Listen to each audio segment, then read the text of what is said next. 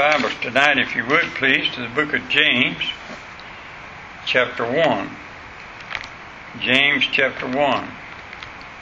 I suppose that James helped me as much to understand some things, as spiritual things, as any book in the Bible. And one of the things it helped me to understand was the book of Romans. It gives you the plan of salvation, how to be saved by God's grace. And in James, because I was brought up in a church that believed that you could lose your salvation after you got saved, and book of James, if you don't understand the difference between works and grace in salvation, you can get them mixed up when you read the book of James. But what you got to understand is that the book of Romans gives you the simple plan of salvation, how to be saved. Then the book of James comes along and it's talking about showing you salvation. And so it's not saying that you don't do these things because you're saved, that you're not saved. It's just simply saying that if you're truly born again, then you're going to do some things that people from the outside can see that you're a Christian. And by the way, you can know Christians, amen? And the Bible lets us know that, and these are the way you do it. Now, James chapter 1, I'll begin to read in verse 16. Do not err, my beloved brother. Every good gift, every perfect gift is from above, and cometh down from the Father of lights, with whom is no variableness, neither shadow of turning. Of his own will begat he us with the word of truth, that we should be a kind of first fruits of his creatures. Wherefore, my beloved brother, let every man be swift to hear, slow to speak, slow to wrath. For the wrath of man worketh not the righteousness of God. Wherefore lay apart all filthiness and superfluity of naughtiness, and receive with meekness the engrafted word, which is able to save your souls. Father, will you bless now the reading and studying of thy word? In Jesus' name we pray. Amen. Verse 16 says, do not err, my beloved brethren. What he's simply saying is here, do make no mistake, know for sure. This verse could refer to the verse just before that, verse 14 and 15. But every man is tempted when he is drawn away of his own lust and enticed. Then when lust has conceived, it bringeth forth sin, and sin, when it is finished, bringeth forth death. Now, but again, verse 14, we're to make no mistake about the origin of sin then. Comes from our lust. Verse 15, we're to make no mistake about the results of sin. It'll bring death. Now, when it is finished, it brings forth death. It could also refer to verse 17. Look at it. Every good gift and every perfect gift is from above, and come down from the Father above. Now, we're to make no mistake or error about the fact that God is the author of all good then. So you find, first of all, where the origin of sin is, it comes from the lust of our flesh. And then you find out the results of sin in the flesh, it brings forth death. And then you find out in verse 17 that if there's anything good happens to us at all, we've got to give God the credit for it. Amen? Because everything comes from God is good. Now, we as children of God are to always know and remember every good gift and every perfect gift is from above. And God is the author of good then, which means any solicitation to do evil comes from the devil then, who is the tempter, the author of lust, the enticer of men, but never from God. Now, you remember where it said the devil, that comedian years ago, he used to have the angel on one shoulder and the devil on the other shoulder. And he said, the devil made me do it. Well, I'll tell you the truth, your flesh makes you do it. But you got to understand something. Every good thing we enjoy comes down from the Father of lights, with whom is no variableness, neither shadow of turning. What that simply means is, God is a God of lights. There is no shadow around Him. You can't hide from Him. You can't get in the shadow. You can't hide from God. He's truth. He's life. He'll uncover everything. Now, God changes not, so we can depend upon God then. God loves you so much that He gave His Son, the Lord Jesus, down on the cross for us. He loved you then. He still loves you. And now, and a million years from now, He'll love you the same, according to Jeremiah 31 and verse 3. David said in Psalms 103 verse 2, "Bless the Lord, O my soul, and forget not all His benefits." Every benefit of life, every good gift, and every perfect gift comes from God then. God is the giver of physical life and all that is included in it. God is the giver of spiritual life and all that it takes to provide it. He gives us eternal life through faith in His Son. He's the giver of spiritual birth and spiritual life. Psalms 145 verse 9. The Lord is good to all, and His tender mercies are over all His works. Now what this is saying is, remember something now, He's the giver of spiritual life. Then you don't earn it. Now James is talking about here, show me thy faith by the works that you do. And a lot of religion get this mixed up is, you got to do some things to get saved. No, you don't. Spiritual life is a gift of God. But James comes along and says, because you have spiritual life, these things you're going to do. Now Romans 2 and verse 4 says, "Despisest thou the riches of His goodness and forbearance and long-suffering, not knowing that the goodness of God leadeth thee to repentance?" And 2 Peter 3 verse 9, "God is long-suffering, not willing that any should perish, but that all should come to repentance." Now, here's one of the things I want to show you tonight. We have things happen to us and we think they're bad. I mean, now remember, I'm talking to Christians. Christians have things happen to us and we say, boy, those are bad. But not really.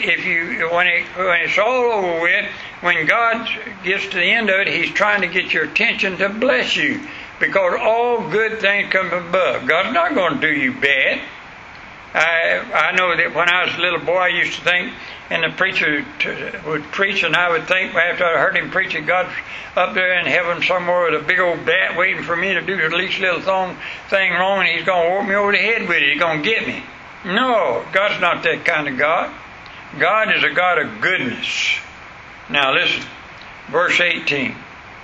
"Of His own will begat He us with the word of truth, that we should be a kind of first fruits of His creatures." Now notice, verse 18 has to do with the highest and best of all God's gift to His people. That's regeneration. That's salvation. Regeneration is a gift of God, which at once supplies man's deepest want and satisfies all that is godly in its nature. I never thought that I would ever love to read the Bible. I never thought that I'd love to pray, and I would like to talk about God, and I'd like to be around godly people before I got saved. I didn't want to be around them kind of people, but then I got saved, and I want to be around good people. I want to be around godly people. And so the highest order is that God gives man is regeneration and salvation. I know that I deal with a lot of people that say, if I get saved, I'm going to lose. My friends, I'm going to lose. And they talk about losing. I've never lost anything. I've gained. I've gained more friends and more goodness in my life since I got saved than I ever had before I got saved. Now, the new birth is a necessity because man comes into the world deluded of the principles of spiritual life. Regeneration does not consist in reformation. It is a new birth, the recreation of the whole soul after the image of God through the infusion of a new spiritual principle. It involves a new heart, a new self, a new character, a new life. That's the new birth. Now, the source of this gift, whereas all creation resides the power that can renew the soul. It's not a man himself. No one's new birth is his own act then. Where does this new birth come from? Who performs the miracle of regeneration? Such a change can only be effected by the power of Almighty God. Now, as a pastor and dealing with people down through the years, I've heard people say, well, I want to turn over a new leaf. I'm going to change my life. Well, you can do that, but it won't last. It won't last. It'll come back. The old habits will come back and everything if you do it. But when God does it, it's an everlasting thing. I've had people to give up their cigarettes and give up their drinking and everything by themselves. I'm talking about unsaved people. I want to change my life because of my wife and family. I want to do this because of my wife and family. Or they'll give some reason that they're going to change your life. But if you do that on your own, pretty soon you'll come right back to it. And the Bible makes it very plain that this gift of regeneration has to come from God. Now watch this. We're born of the Spirit. And what causes God to confer this invaluable blessing? He gives it of His own free will. We don't deserve it. I was reading the Bible the other night. I'm reading it through, and I come to this place, and God told the children of Israel, I did not choose you because you was a big nation, a great nation, a mighty people. I chose you because you were in number and few. There were few of you. The least of the men on the face of the earth, the least of the nations. I chose you. Not because of your goodness. And you got to remember something. God don't choose you because you're good. God chooses you because He loves you. As His own free will, He chooses you. God is not constrained to give it by fate. God is not moved by fitful impulses. God is not incited by any deserving on our part, because we have none. It is God's nature to love, bless, and bestow and give gifts upon the undeserving. I like to be around giving people. You know, I've often said this, and in dealing with people all these years, I've found two classes of people in this world. Givers and takers. You know that? There's givers and takers in this world. There is some people that all they do is go around, give me, give me, give me, give me, give me.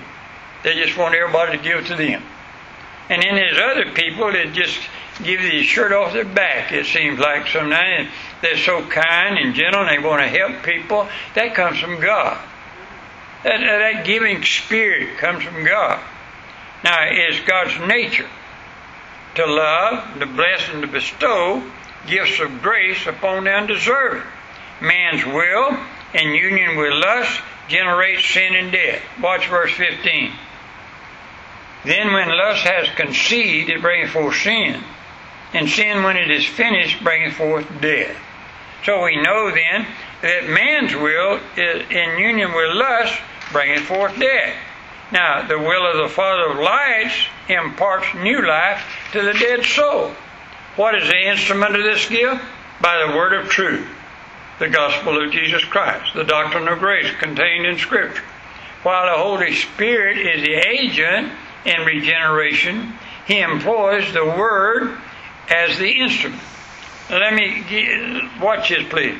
Although the Scriptures are charged with moral power, man's understanding is so blind and his affections so corrupt that they could never by themselves impart life to any soul. Man can't do it. I just preached a funeral a week before last, and this elderly lady come up to me and said, Pastor, you're the one that saved my soul, my husband's soul. You saved his soul, and he's in heaven tonight. And I knew what she's talking about, and at that time I didn't have time to explain it to her. But I can't say nobody. I can't impart that to nobody. But I can lead her to the one that can, of course, and that's the Lord Jesus Christ.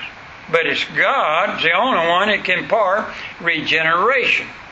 Now, in the hands of the Holy Spirit, the doctrine of grace becomes living and powerful. The Word is needed in regeneration as the means of calling our attention to new thoughts and feelings and new desires of the new life. Only in connection with the apprehension of the revealed truth can a man begin to believe the gospel and love the Savior, or in any way become himself godly. You know, I meet people all the time. I want to change my life. I want to be different than I was. I want to be a better husband. I want to be a better wife or a better son or a better daughter. And they'll start out trying to. And the Bible makes it very plain. You know where it comes from? If I could get people to read this word and believe it's the Word of God, just read it. And I tell people all the time, it's unsaved, don't try to understand everything in it. You can't. All right, just read it. Just read it and read it and read it. And after a while, the Holy Spirit will take that word and deal it to your heart. And the Holy Spirit will bring you to the Lord Jesus Christ, which can change you. So it's through the Word, by the work of the Holy Spirit, and Jesus Christ coming to your heart and changing you. That's what makes you a new creature, and that's regeneration. Now, the purpose of this gift, that we should be a kind of first fruits of His creatures. Just as the first fruits of the harvest and the first fruits of man and beast were dedicated to God under the Hebrew ceremonial law. Now watch this. If you go back and study the law, I've been doing that a lot in Leviticus on this week. And I've been reading all the things. Boy, I'm so glad I'm under grace. Amen. You go back and understand what all you had to do under the law. Man, I'm glad I don't live under law. I live under grace. But one of the things that God taught, if you had a son and your son was the first one born in that family, that belonged to God. If you had a daughter, that belonged to God. If you had a cow and it had a calf, that calf belonged to God. If you made $1, first dollar you make, that belonged to God. Everything, first fruits, belonged to God. It belonged to God. He said, that's mine. I give it. And now, wait a minute. What's he talking about here then? That we should be the kind of first fruits of His creatures. We are to be the first fruits of the church of the firstborn in. We are to devote to the Lord. We are to be dedicated to the Lord, wholly given over to Him as His gift. I don't dread serving the Lord. I want to serve the Lord. You know why? Because He first loved me. I don't dread loving the Lord back. Why? Because He first loved me. And the more He loves me, the more I want to love Him back. And I find something in. I'm a kind of first fruits. Amen? I never will forget, right after I got saved, I was working with Shell Oil Company, the superintendent of Shell Oil Company. And before I got saved was one thing, but after I got saved was another. And I go back out on the job afterwards, and everybody noticed the difference in me. And they started calling me deacon, because I would talk to them about the Lord and talk to them about the things of God. And first thing you know, they were sitting over there eating their dinner, and I'm sitting over here by myself. But later on, when God called me to preach, years later, one of the family members will get sick, or they get in the hospital, or one of them will die, and guess who they call? They call me. You know why? They noticed the difference. They knew something happened to me from where I was to where I was. I was unsaved and I got saved. Something happened to me. I wasn't the same person anymore. This is a kind of first fruits. What that means is that you get saved, you are a testimony to somebody else in. Somebody's watching you. And you're a first fruit and somebody's watching you. And God wants to use you as His testimony to somebody else to get saved. Did you know any saved person, and this is what I don't understand about some preachers and some churches, that they think that only learned people that's been saved for years, have been studying the Bible for years, can lead other people to saving faith in Christ Jesus. That's not so. Any born-again person can lead somebody else to Christ. And you don't have to be saved for years and years to do it. God speaks through you. It's not by your great learning. God speaks through you. And you can be a testimony. You're a little stammering and trying to do the best you can. God uses that. And He'll lead other people to Himself through you, because you're the first fruits. And God will use you to get somebody else saved. Amen? I'm so thankful for that. Amen. I'm so glad I'm saved tonight, aren't you? Glad you're all here too. Don't you quit coming, I need you. The church is doing good right now, and the Lord's blessing all over. But let's just keep praying. I'm so concerned about our country and closing a lot of the churches. I cannot believe what I'm hearing from people all across our country, that people just quit coming. I told a preacher this week, I said, I don't care. I'm going to open the church door and we come into church. Why? Because I want to be a testimony. I want somebody to know there's one place that you can come and have church and serve the Lord right on. Amen? That's first fruits. Stand with me, please. Heavenly Father, bless your people tonight. We're so thankful we're born again, your children. And if you'll go with us out of this place, watch over and keep us, dear Lord, and bless those that need your hand on them right now. In Jesus' name we pray. Amen. Thank you so much for being here tonight.